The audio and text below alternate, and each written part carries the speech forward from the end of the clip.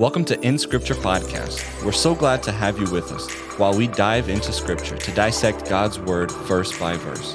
Listen with us and don't forget to leave any questions or feedback as you journey with us through His Word.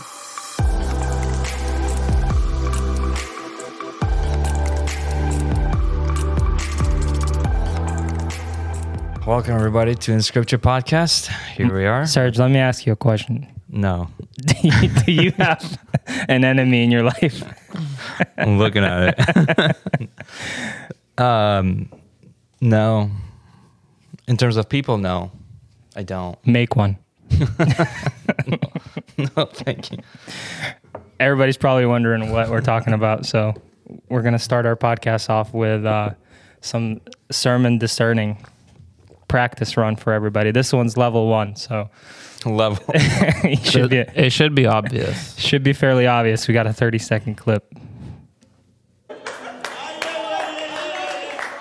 If you don't have a devil in your life, make one.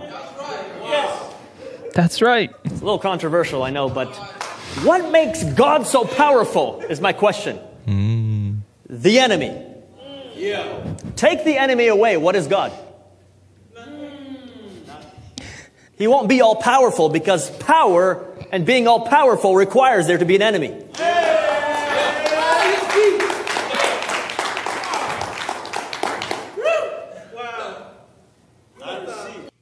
That was the longest 30 seconds of my life. I love how he then just shrugs on the video. All right, where do we begin? There's hard to say. I think if you look at some of his logic, there could be some truth in it. Now, I'm not saying exactly to what he said, but there's a principle there that's could be true. In terms of you're saying you don't know how powerful you are until you have something to compare yourself to? No, you don't know how powerful something is until the full power is exerted. Okay. But it doesn't mean that it's not powerful, but you don't know it fully until it is. Like, how do you measure the power of something? How do you measure the horsepower on a car?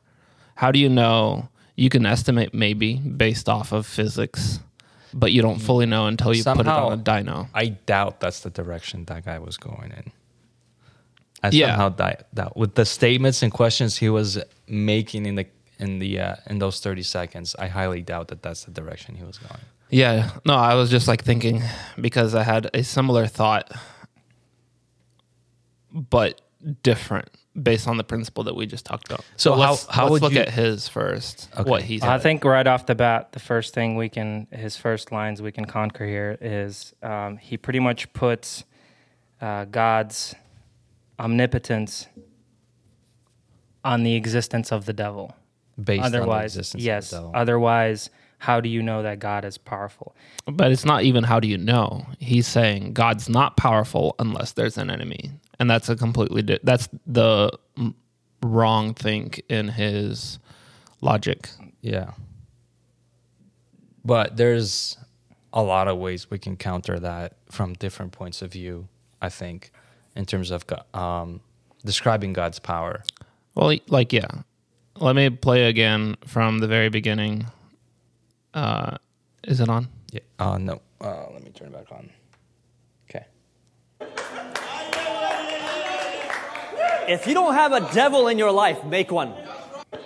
Like even that, right? That's where he starts, and then he goes on to say, God's only powerful when there's an enemy, otherwise he's not, and that's not at all the case. But also saying, if you don't have a devil in your life, make one. Like, where's he even getting that from? You know what I mean? Just looking at that in and of itself. If anything, Scripture teaches to, be faithful and the devil will flee from us. Yeah. Or we run away from him one way or the other. Mm-hmm. It never calls us to find an enemy to exert our power or God's power on them. I think God speaks of himself quite a bit throughout Scripture. And I was digging around, and the first thing that came to my mind is if we look at, for example, in Acts 17, verse 24, it's written that it says, God who made the world and everything in it, since he is Lord of heaven and earth, does not dwell in temples made with hands, nor is he worshipped with men's hands as though he needed anything, since he gives to all life, breath, and all things, and he has made from one blood every nation of men to dwell in all the face of the earth, and has determined their pre-appointed times and their boundaries of their dwellings, so that they should seek the Lord in the hope that they might grope for him and find him, though he is not far from one of us. For in him we lived and move and have our being. And also some of your own poets have said, for we are also his offspring. Therefore, since we are the offspring of God, we ought not to think that the divine nature is like gold or silver or stone, something shaped by art and man's devising. Truly, these times of ignorance God overlooked, but now commands all men everywhere to repent. And we could go on further, but just that beginning part, talking about that who God is, being the creator, is not something that man can even compare to or even fully grasp. Yeah. I was gonna go on that same track too, where God created. I was looking, if you read Hebrews 11:3, the author states that the universe was created by the word of God. He literally spoke things into being. He didn't have to do the thing that he actually put effort into creating was man himself. And even that, he then breathed the breath of life into him. But Satan himself was technically created by God, right? We call him Satan, but the fallen one. The fallen one, but he was, in heaven, right, ministering to God pretty much. He was, if I remember correctly, he was the one that kind of exemplified God's glory in heaven and became proud and was therefore cast out by God. So if you were to question God's power and you're saying that, his power is based on the existence of Satan, that's blasphemy pretty much, you could say. Remember what God said to Moses? I am who I am. I am. His name alone, right? If you read Genesis, how God created life here on earth and the universe, and then if you read Revelations in the book of Daniel, he's going to exert, like we were talking about, he's going to exert his power through creation and at the same time through its destruction. Also Hebrews, and I think Hebrews is an awesome book to look into when God is really described to the own nation that thought they knew God, but they didn't understand so much about him. And so a lot of the things that's described, especially in the beginning of the book in chapter 3, verse 2, it says, who was faithful to him who appointed him, as Moses also was faithful in all his house. Because we know that Moses was a very highly respected and individual man of faith that the nation looked to. But it says in verse 3, for this one, God, has been counted worthy of more glory than Moses, inasmuch as he who built the house has more honor than the house.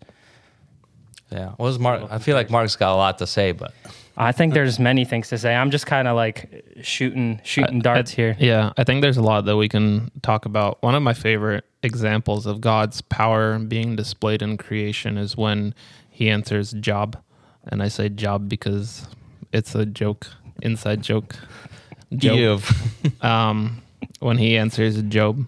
And so he says, Job 38:3, dress for action like a man. I will question you, and you make it known to me. Where were you when I laid the foundation of the earth? Tell me if you have understanding. Who determined its measurements? Surely you know. So it's like he goes on, and he even says, like, who was the one who put the borders of the oceans and, like, where to stop and for where the waves to cease? And he, like, brings up all these wonderful points, and he goes on through multiple chapters about how great he is. It's just like God created everything. Who are you to even say anything or to even oppose him? And he has no one to answer to, I guess, from a perspective of he is the Almighty. He is the Supreme, and he is all sovereign. Because, like, even in Romans, when Paul is talking in Romans 9, he says, who are you, O man, to question? Right? just talking about the sovereignty of God. Romans 9, 15. Oh, yeah, hold on. No, Romans 9, 19. You will say to me then, why does he still find fault? For who can resist his will? But who are you, O man, to answer back to God? What will its molded say to its molder? Why have you made me like this? So he's just saying, like, God is all powerful, all supreme, and all sovereign. And I think there's more that we can say. Yeah, there's a lot more to say about. Why did you bring this up, Alex? Why is it so important for us to listen to this? Because I think first of all, it's very out there. It's very prevalent.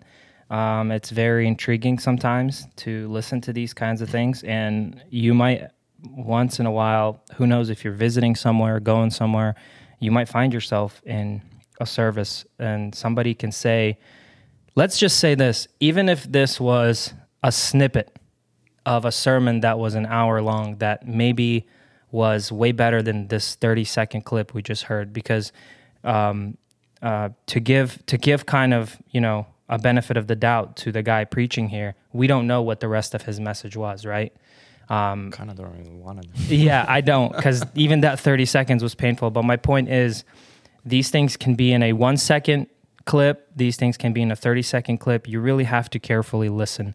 And I think when you listen to further of this message, it actually talks about how it actually says pretty much like, you got to look at yourself. There's going to be haters in your basically spiritual walk that will bring you down, but you got to fight them.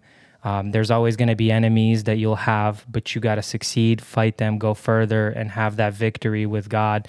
And it's a lot of emphasis on you. You got to do this. You have the power to do all these things. And so the beginning concept here was that an enemy is a good thing to have because God has an enemy.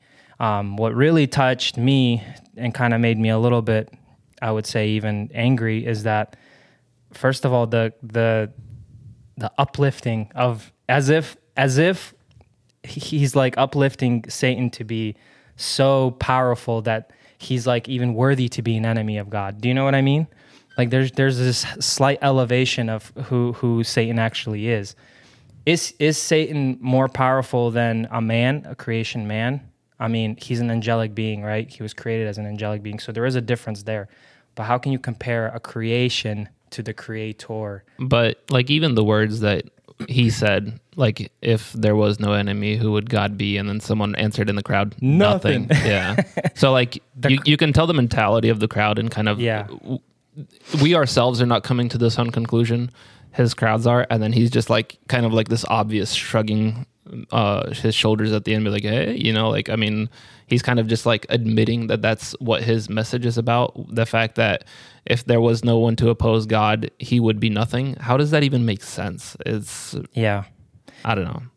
And then, our whole point was, I think our automatic rebuttal is like, God doesn't need anything to be all powerful. He doesn't need anything first of all, he doesn't need to prove anything, but at the same time, he doesn't need anything to be compared to him in order to show how powerful he is. Mm-hmm. I think he mentions just by being a creator already how much power that is. Mm-hmm. You read Job. Where were you when everything was laid, the foundation of the earth? It's like that already speaks so much power and majesty that you don't need an essential enemy. The enemy was, I think, a failure, not by God, but a failure of the creation, right? Mm-hmm. Satan chose to elevate himself and fall away. And so it's like, I don't know. We could get into a deep rabbit hole, I think, but... Well, I think there's a good example. Maybe we can look at it from the perspective of what we started in the beginning, saying power is measured by a test of something. Either power or an attribute is measured. Your humility is measured. But not God. Yeah, well, also his attributes not necessarily are measured, but are displayed by some of his works. I'm just like thinking there's this lyric that goes, hold on. Sorry, I was thinking about... Well, you think, to go back to your original question, just to continue on what I was saying is, we have to be careful because, like I said, this could be a blurb. Somebody could say something from a pulpit it could be a little quick sentence. And it happens way more often than we think. And it actually happens in way closer boundaries than we think, too. You don't have to fly to some city that has a church somewhere that you heard about on Instagram or something. This could happen. Sometimes people make mistakes, too. True. Like, sometimes you can say something without fully thinking about it. And then someone's like, wait, what did you mean by that? Like, wait, is that what I said? You know? I think we should approach and ask. Yeah. Especially if we hear something that's, but that's why I said that was a little bit of a level 1. So, because if you really read the Bible, you should be able to have your brain hurt right away as soon as you hear that. yeah. So for anyone that did not catch on of what our conclusion is the thing that was played, it's wrong. False It's teaching. It's false teaching. And Scripture blasphemy, does yeah. not say that. Teach that. So the lyric goes, "You're the lion, yet the lamb. You are humble, yet I am."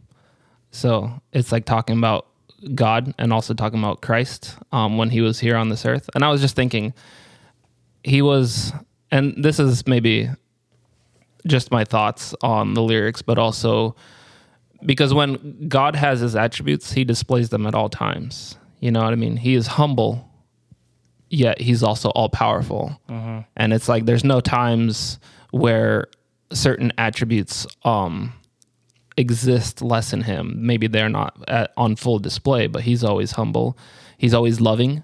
He's always also righteous. And so I was just thinking, even on the cross, how is power displayed? Here's just my thought going back to our original topic. I was just looking in Chronicles, the valiant deeds of David's men are written down. And it talks about the guy with the spear who killed 1,000 men. And he's rated in the top 3 in David's powerful forces. But he's the only reason he's there is because he displayed his power by killing 1,000 men at once in a battlefield. And I'm just thinking about Christ. How do we know he's powerful? He was on the cross. He took on our sins for us. All of our sins. All of our sins. He defeated death by rising from the dead. You know what I mean? That is how his power was displayed. How was he humble? He was on the cross, right? While at the same time displaying power, he was humble by taking on this form of humiliation. And you know what I mean? It's just It's amazing to see his attributes displayed. Satan had nothing to do with it. Yeah. Yeah. It was us. Were we a mistake? That's the next episode. Another episode, another time. All right, so let's get into a little bit of Ephesians. You guys we had, I think, an awesome recording last time. Unfortunately, I had to slip out towards the end there, but I'm sure. give us a quick rundown, if you would, of where you guys kind of paused. Sure. So we talked about, we ended, I think, at verse 19. I think that's where we ended, but we might actually pick up just a little bit before verse 17. But leading up to that, we talked about how important it is for Christians to continue to grow spiritually, to, as Paul writes here, to a mature manhood, to the measure and stature of the fullness of Christ. That is our ultimate goal, to the wisdom and knowledge of God that we need to try to attain to, and not just the wisdom and knowledge, but also our behavior, our actions. And the reason for that, not just because God calls us to that, but because of what follows that, where he talks about how we should no longer be children, tossed to and fro by waves, carried about by every wind of doctrine, human cunning, craftiness, deceitful schemes, right? Those things shouldn't deter our faith and our belief, our foundation. And like we just heard, there's definitely people like that out there. And this is just one guy. We definitely know, probably could name, tens, if not hundreds of others just here in America, if not around the world. There's definitely more. And so all across Scripture, we see that same message, that we need to be weary and we need to be vigilant of false teachers, because like you said, it's up to us as an individual person to be able to discern what is and is not true teaching. And he goes on to say that, we should talk to each other in love, in truth, grow each other up into the head of Christ, that we are one body with all joined together. We have different responsibilities, different gifts. We talked about that earlier in Ephesians 4, that all of that we are to work together to edify the church. And starting from verse 17, it talks, Paul kind of pivots a little bit, how he kind of starts to compare he's technically writing to the Gentiles, the church in Ephesus, and he's addressing the Gentiles in the church. And now he's kind of saying, although you are still Gentiles, right? You're not Jews, but now there's no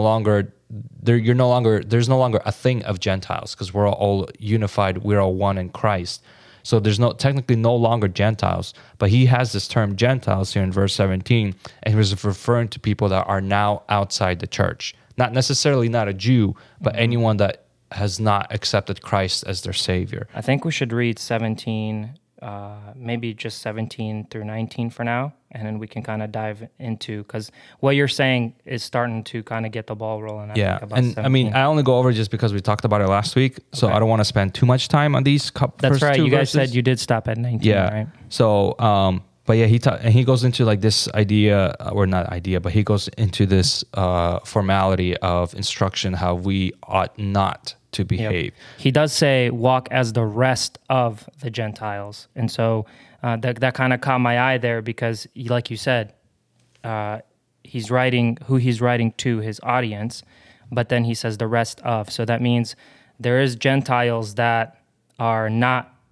as far as the Gentile, or I would say as close to Christ as the Gentiles he's writing to. Basically people that don't believe in him. He's talking about unbelievers, Unbelievers, but also specifically Gentiles, not unbelieving Jews. Yeah. So, Mark, did you maybe want to read for us, starting from verse 17? Sure. And then- I'll read this whole thing in context 24.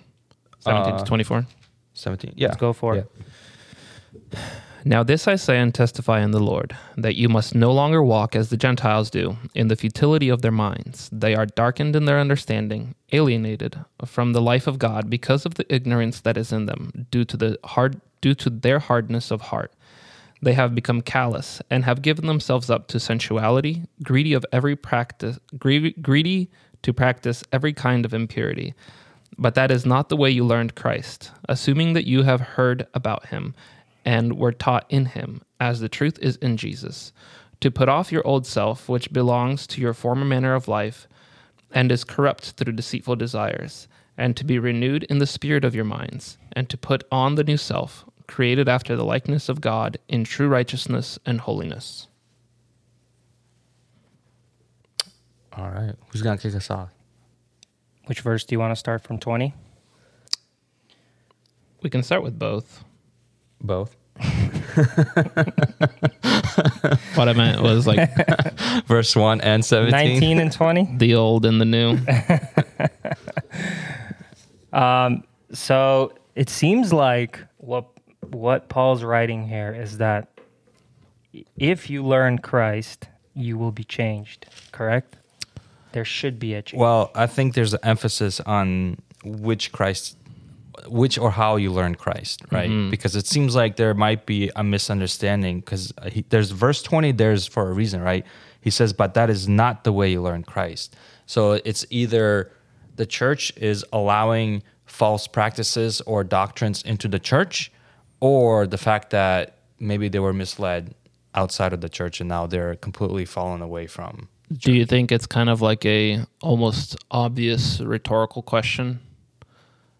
But not really, but more like a statement, because he says, verse 20, but this is not the way you learned Christ. So I guess the question is, what is he talking about when he says learned Christ, or the way you learned Christ? Is he talking about, like, I guess there's different grammatical ways that you can put that in the English. What is what are the other translations put there for verse 20? How does it sound in other translations? I have in KJ, it says, but that is not the way you learned Christ, ! Learn. Mm-hmm.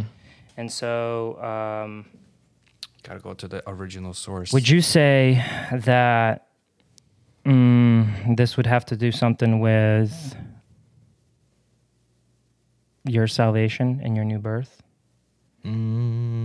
Verse 20? True learning of Christ. I wouldn't say salvation. Just thinking ahead here. I feel like it's almost as if, in terms of the means of how they were taught about Christ, meaning from the pulpit through the preaching of the gospel, instead of, because if you take the cultural background, the Romans or the Greeks, a lot of ways of how they understood to worship their gods was through either intense drunkenness and a lot of different sexual activity. That was very prominent. Not with all of them, but that was a very prominent way for them to get to, quote, quote, know their God or worship their God or things like that.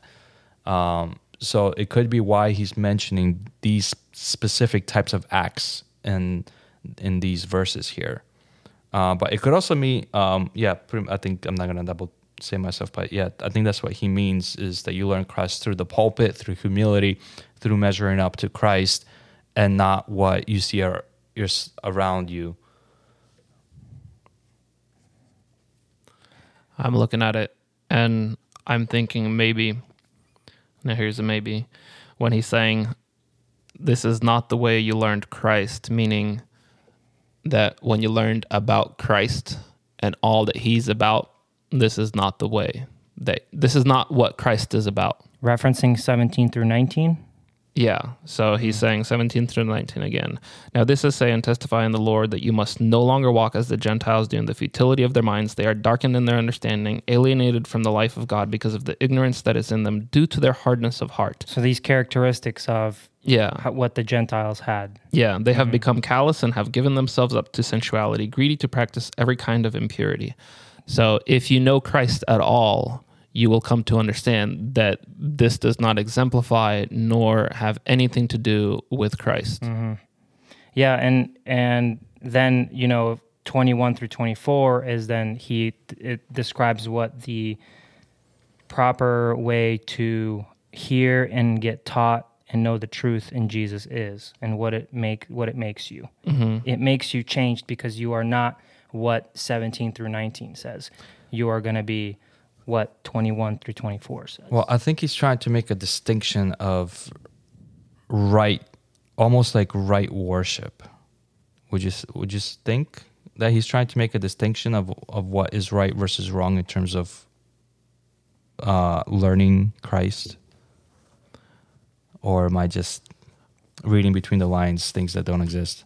I think yes, but I think he's also talking about putting off the old and putting on the new. And we see that here specifically. And I think if we look at, he kind of begins here similar to chapter 4, verse 1. I, therefore, a prisoner of the Lord, urge you to walk in a manner worthy of the calling to which you have been called. So he's calling them towards a worthy calling. Mm-hmm. And this is how you ought to walk.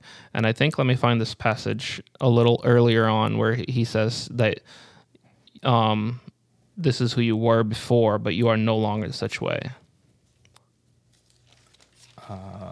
2:5.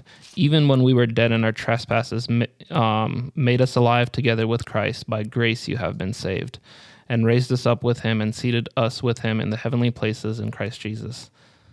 So it talks about like the old and the new, and there's this ongoing message. Yeah, like you said, it's actually in verse 3, among whom we all once lived in the passions of our flesh, carrying out our desires of the body and mind, and were by nature children of wrath. And then he goes on to say, by God, his rich mercy and grace, he saved us through Christ. So I can definitely see where he's going here by saying, these are the things that non-Christian people do. And we being born in Christ, again, we are a new creation, right? We have a new mindset. If you read Paul's letter to Romans chapter 12, verse 1 and 2, right? He says, being transformed by the renewal of your mind, by the Spirit. And I think that message clearly conveys here by him saying, these are the things that we need to put to death. Fleshly desires, sexual immorality, all this futility of our minds, no longer walking as the world does, because he says the same thing in Colossians chapter 3, right? He says, put to death all your earthly passions, and he gives a huge list of all those things. Sexual immorality being pretty much in every single time he makes a list like that. Sexual immorality is pretty much always listed there. So it was definitely a big problem. Maybe not so much as in the church, maybe definitely more around the church, outside the church in the world. And he was maybe warning them, saying that even though you live in the world like this, remember, we are Christians and that we are to be Christ-like. And this is not how Christians are defined by acting in those ways. Instead, we are defined by this. And he goes on to say that we are to put off our old selves, which belongs to the manner of life and is corrupt, and being renewed in the spirit of your minds. Mm-hmm. In this transition between the old and the new, in verse 21, what do you guys think his point is in saying, assuming that you have heard about him and were taught in him? When I hear assuming or if indeed, it's like he's responding to them saying, if you think you have, or if you believe you have, or if you say you have. That's how I see it. If indeed you have heard him. So if you truthfully... Just not only heard him, but also were taught in him. Heard. So there's heard him, taught by him, and then it says truth is in Jesus. So you have to hear, learn, and see the truth that is Jesus. Hear about him. So I'm just thinking, hear about him. Sorry, Serge, go ahead. No, finish your thought. There's also learn, we just talked about in verse 20. There's a testimony of who he was amongst the people, amongst the public, and he was perfect and flawless. Even, what was his name? Pontius Pilate could find no fault in him. So there is a ongoing testimony here about him. Have you heard about him? Yes. Were you taught in him? Were you taught in the same teachings that he taught when we think about the Sermon on the Mount in Matthew 5-7, right? When he talks about how you ought to do the good thing and no longer do the bad. And he brings up the Beatitudes, and there's a lot of really good lessons in there. And I'm just thinking, like, taught in him in the truth, and then as the truth is in Jesus. So not only just like a truth or some truth, but the truth. I'd like to take you to 1 John 5:20. And we know that the Son of God has come and has given us understanding, so that we may know him who is true, and we are in him who is true, in his Son, Jesus Christ. He is the true God and eternal life. First John has a lot of really good points too, and he even brings up, like, if you claim yourself to be a believer, you must do the works of Christ. You know what I mean?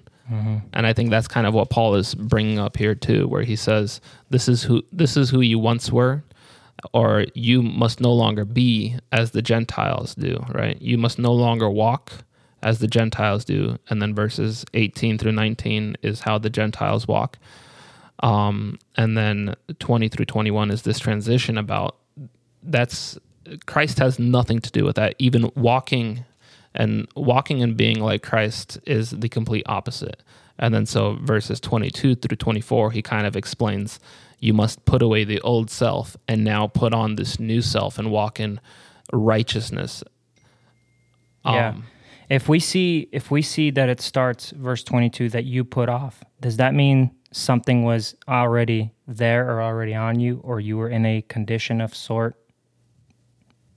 So if you have to put something off, take something off, does that mean something was on you that was previous? I would assume so, yes. So my point being here is that each person that accepts Christ has to put off what was on him. There's no exceptions. There's no person that doesn't have something on him. Would you agree? But in this context, he's saying to the rest of the Gentiles. So don't be walking around with something you need to put off, your former old conduct. Yeah, sorry. I was looking something up while you guys were talking, so I'm a little... I have a example in IT world, but not fully kind of like, it won't be a good parallelism. I can relate, I'm sure. I'm just thinking, like, when you have something that's corrupt with viruses and everything, the best way to do is to delete and start over, right? Technically, that's the most assured way that you can be sure that there is nothing dirty left on the drive. You can run antivirus scans and hopefully. You mean if you drag it in the recycle bin? So like, and that's just a common thing where systems can get corrupt. You can try to restore them to previous states, but if the corruption began a long time ago and you're just catching it, you can't really fix it. So the best way is to start new. Well, that goes to what you're saying, because it also says right after those words, the old man which grows corrupt according to deceitful lusts. So the old man, if not put off, will grow corrupt. Yeah. Grow. I don't want to like kind of use this to explain IT. I don't know if you can kind of relate, Serge. No, I know. I mean, I don't deal with... Does a virus grow, though, if it's in? Yeah. Mm-hmm. So also, corruption can grow, too, in a database. There's growth. It's never just one place, Yeah. Looking at sins, you can't just say, well, I do this one little sin, what's the big deal? There's never that. I think there's always growth of even the smallest sin. But can the grow. punishment for sin is death. Doesn't matter what sin it is. Yeah, and that's the thing. That's one of the devil's tactics, is to try to make us think that one sin is worse than the other, where in the eyes of God, there's only pretty much, one sin that's worse, which is blasphemy against the Holy Spirit, right? That is pretty much the worst sin you can do in the eyes of God, but everything else is pretty much on the same playing field. It's going to get the same eternal judgment. But at the same time, it will have a different outcome for us. In our eyes, Yeah. it might have a different outcome here on earth for us, right? But in terms of like the spiritual judgment realm, it won't. It's all going to be the same. But it's interesting how you say like one little sin can give so much room to growth, because if you get used to it, you're going to accept it as the norm. And when you accept that as the norm, you're going to give way to something else and then something else, and it's going to grow. Boundaries shift. It's kind of like with kids, if too. not disappear. Like a good example is earlier on, he's talking about you can't be like kids, tossing to and fro, bouncing between doctrines and false teachings.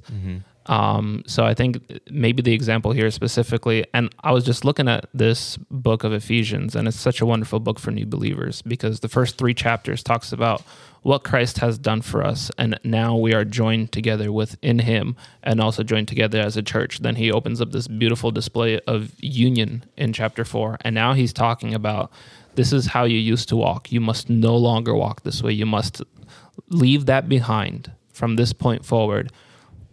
Be renewed in your minds through Christ Jesus and through the Spirit, and then put on the new self and walk in a way that is worthy of your calling, kind of like in Ephesians 4:1. And I was just thinking, going back to the growth of corruption, like children, when they're growing up, they test your limits. You say no, but like they'll start, looking or touching something and kind of testing to see whether or not you're going to react. And then that boundary gets pushed. And I think that's the same with anywhere. If like maybe you have, had strict guidelines at work before, you got a new job and they're a little bit more lax.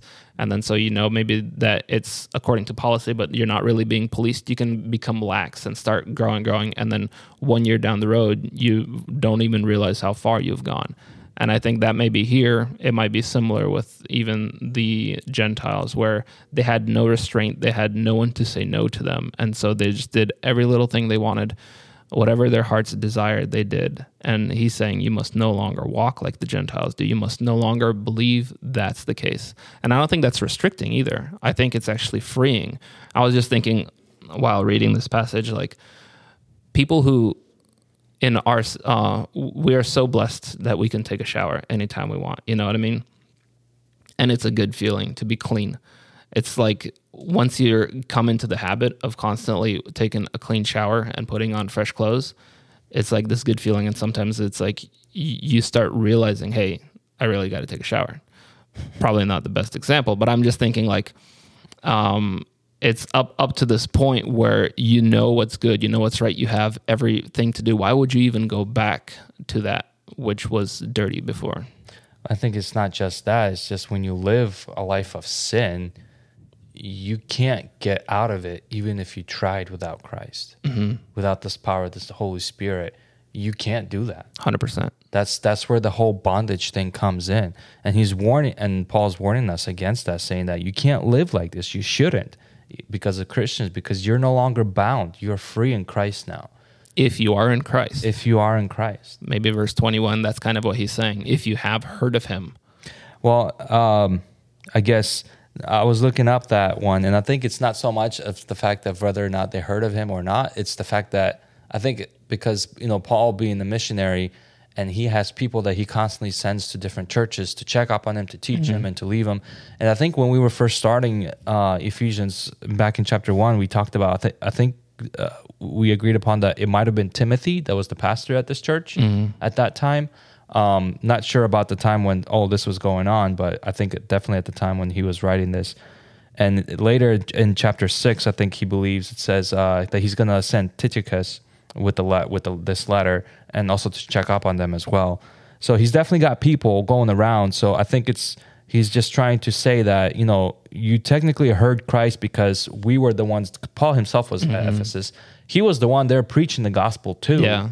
And he's got people that he sends back and forth to check up on them or leave them there to minister to them. So I think he's just saying that you technically heard Christ, I assume that you, the people reading this letter, actually heard the gospel message that I left or my people left. Do you think it's like a almost rhetorical, like, if you actually heard of it, like saying where if you think, if you're doing the deeds as, if you're walking as the Gentiles do, and you think there's nothing wrong with that, did you really hear of Christ? Well, I think hearing and accepting is two different things. But that's what I meant. Like, yeah, you might have heard, but you didn't. Do you know Christ, like, truly? And maybe that's a question, like, as a test. They might know of Christ, but they don't know if Christ indeed personally. You have. Yeah. When we were reading verse 22, I had a thought today that was roaming through my head. So I was in another person's household today doing something, and here's one. So support me here. If you wear shoes inside your house, okay?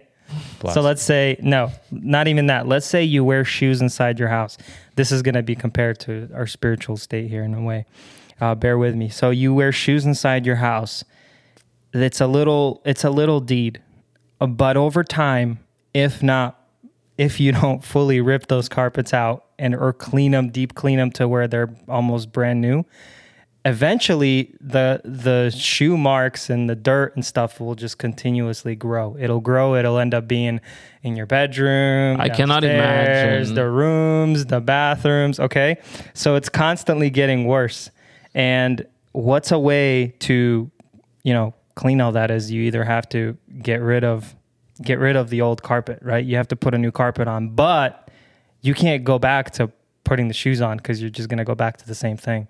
So point being is when the new carpet is in, you have to clean. This is just things I was thinking about because the person had white carpets inside their house. And I was like, oh man. And they were wearing shoes. And I was like, just thinking about that. And I'm like, this must be so much work. Knowing that the carpet's so dirty, you probably didn't want to take your shoes off.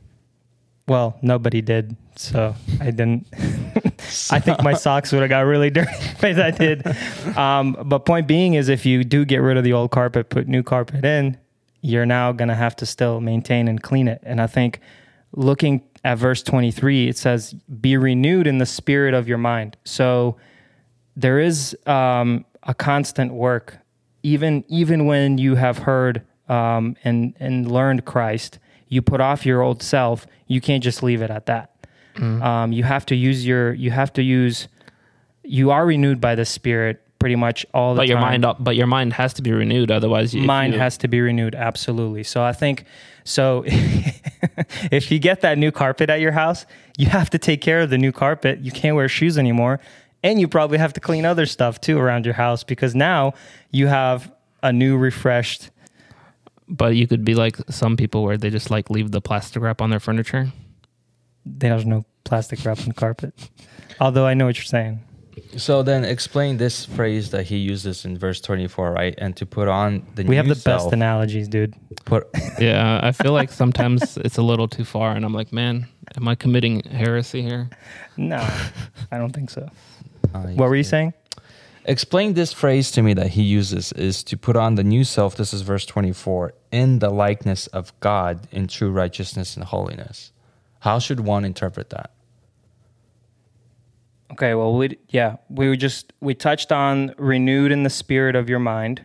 And if you continue, and put the new man which was created according to God. Help me connect that. What does it mean to be renewed in the spirit of your mind? What does that mean? Like, is there a spirit inside my head that's just changing my brain cells to think differently, or? That's probably referencing to you, like Mark said, your mind plays a big part in it. Is you have to, you first have to renew your mind and start thinking different. You can't think the same way. You can't go back to what you had before. It has to be a new mind. But I think to be renewed in the spirit of your mind. Have him out here, Mark. He looks like he's struggling. Me too. Help me understand this. To put on the new self created. Who created it? The new self? Mm-hmm. I would assume God created it. Mm-hmm. He created everything. Because he gave us newness of life. So this newness of life, can we sin as Christians? Even though we have been created new, we are new creatures. Can we still sin? Yes. Yes. But we have the Spirit. Yeah. Holy Spirit in us. The Spirit is the one that guides us and also teaches us in the right walkings. And I think here is the example where if you heard about Christ, you should no longer be walking such a way because of Christ's teachings. His teachings and everything that he's taught was to walk in a worthy and in a righteous manner according to God. And so we must be renewed. Our thinking and our mind has to be changed. Just because we acknowledge our sin and we ask God for forgiveness, if we continue to walk down the same path, is that repentance? You know, because it's like you have the new self. So now you have to turn away from everything that you've done before, your old manner of life, and now walk in this new manner of life that is worthy of Christ. And we've already received this new being that is created. We have to put it on, but walk in the way of that new being rather than in the old. It's a new mind, new spirit when you're converted. So I just want to add on to what you were saying is that, yes, we as Christians, we still sin. And I think we can all attest to that from our personal lives. But I think it's our reaction towards that sin. Once we realize that sin, a person that's renewed by the Spirit in their minds will say, this is not okay. I need to repent, right? Mm-hmm. I need to ask God for forgiveness, and I need to either fix my mistake if it's fixable or make sure I try not to do it again. Process of sanctification, right? Whereas a person that isn't renewed by the Spirit in their mind will see like, okay, no one found out. Maybe I got away with it. Maybe I just got my hand slapped. It's okay, just moving forward, whatever. That's it. And either they continue to do it and try not to get caught that time, mm-hmm. or they okay it and make it a norm and go on to something bigger. Mm-hmm. Is that right way or a possibility a way of how to interpret that, being renewed in the spirit of the mind? Yeah. But I think also what is the putting on and putting off resembling? Like if we say put on and put off, could we think of it as being clothes or I know I hear that analogy behind the pulpit a lot. I think. But yeah, it's not just clothes, I think. It's a way of life. It's a walk, we can say. Because if we look back to verse 17, no longer walk as the Gentiles do. And then that same walk that he just describes in verses 18 through 19, he says that we must put off our old self in verse 22. So that putting off is actually a walk or a doing. A lifestyle. Yeah, a way of life, right? And now we must put on this new self. We've already achieved it, but we must actually use it. You know what I mean? We have it because we have repented and God has forgiven us. And so we have to use it. And in order for us to use it, there has to be also a change of mind in how we go forward. Agreed. Yeah. And there's a lot, this really overlaps with the process of sanctification, right? And, that's a whole probably podcast series on its own. But yeah, I do like, I think I understand it now. Appreciate that, guys. I appreciate it a lot too. I'm just like, we're kind of almost like struggling through it together and looking at it. And then once we come to an understanding, like, wow, it all makes sense. Yeah, there's a lot of pieces to this. And I just want to make sure that, one, we understand it, and two, that our listeners can get a good grasp on it too and get something for themselves. And I think it's a good test to go back in previous verses and to see if what you're saying now, if there actually is a connection made by the author, which I think clearly there is, if what we're saying now connects, and if it actually makes sense to what we said, and even going further, because I know continuing on, there's going to be a constant comparison between old and new, between this is who you used to be, this is what you must do now. In Ephesians 5, it even goes on talking about like, for whoever was a thief, don't steal anymore. Yeah. That's going to be in just a few verses later, but I think we'll probably save that for another podcast. Sorry. I was thinking 5, but it's 4:28. Yeah. I do want to just this last couple words that he uses in true righteousness and holiness. And I know we've talked about this before, about holiness and how we are to be set apart from the world, to be different in the likeness of God, right? There's nothing in this world that can be comparable to us because we are set apart for God. But this phrase, true righteousness, living in today's times, we can definitely see a shift in the world in understanding of what is right and what is wrong. Back, maybe not even maybe 50 years ago, you can probably take the topic of homosexuality, right? Very big, prominent, very touchy, sensitive topic today. 30, 50 years ago, everyone had the understanding that that's not morally right for people to do that. There was a small group, maybe much smaller than there is today, that probably participated in those actions or in that understanding. But back then, most of the things was majority-wise, it was looked down upon as morally incorrect, wrong, ethically wrong, and just maybe not sinful, but it's just wrong. Like that's not natural. Whereas today, it is just the complete opposite. That ideology is pushed so much and so hard. And because now it's more easier because the standard of righteousness or just even morals of people of the world has gone way down.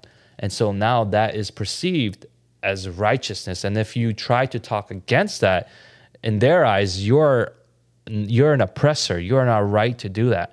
But here Paul clearly tells us that the true righteousness is in God and in his word, not what the world thinks. I was quiet for a while. I wanted to agree, but also disagree with that. Yeah, we can. This Finally, is along the lines. This is along the lines of what you're saying. So I was like pondering for a while. Galatians 2:20. I have been crucified with Christ. It is no longer I who live, but Christ who lives in me. And the life I now live in the flesh, I live by faith in the Son of God, who loved me and gave himself for me. Mm-hmm. So the life of the flesh is still there, but we now live in faith. When you accept Christ and repent, you put on your new self. Clothed in his righteousness. Yes. Okay. And so going to this, Serge, you brought up 24, verse 24, that you put on the new man, which was created according to God. If it's according to God, it will have true righteousness and holiness. And so when I looked up those two words, biblically speaking, I'd like to point out that I did have to use a little bit of notes that I saw from different authors. But one note that I really liked, just to distinguish righteousness and holiness, because there are actually meanings behind these two words, I think. And to kind of wrap our mind around, righteousness is Christian's moral responsibility to his fellow man. Holiness is a Christian's responsibility to God. I would disagree with those statements.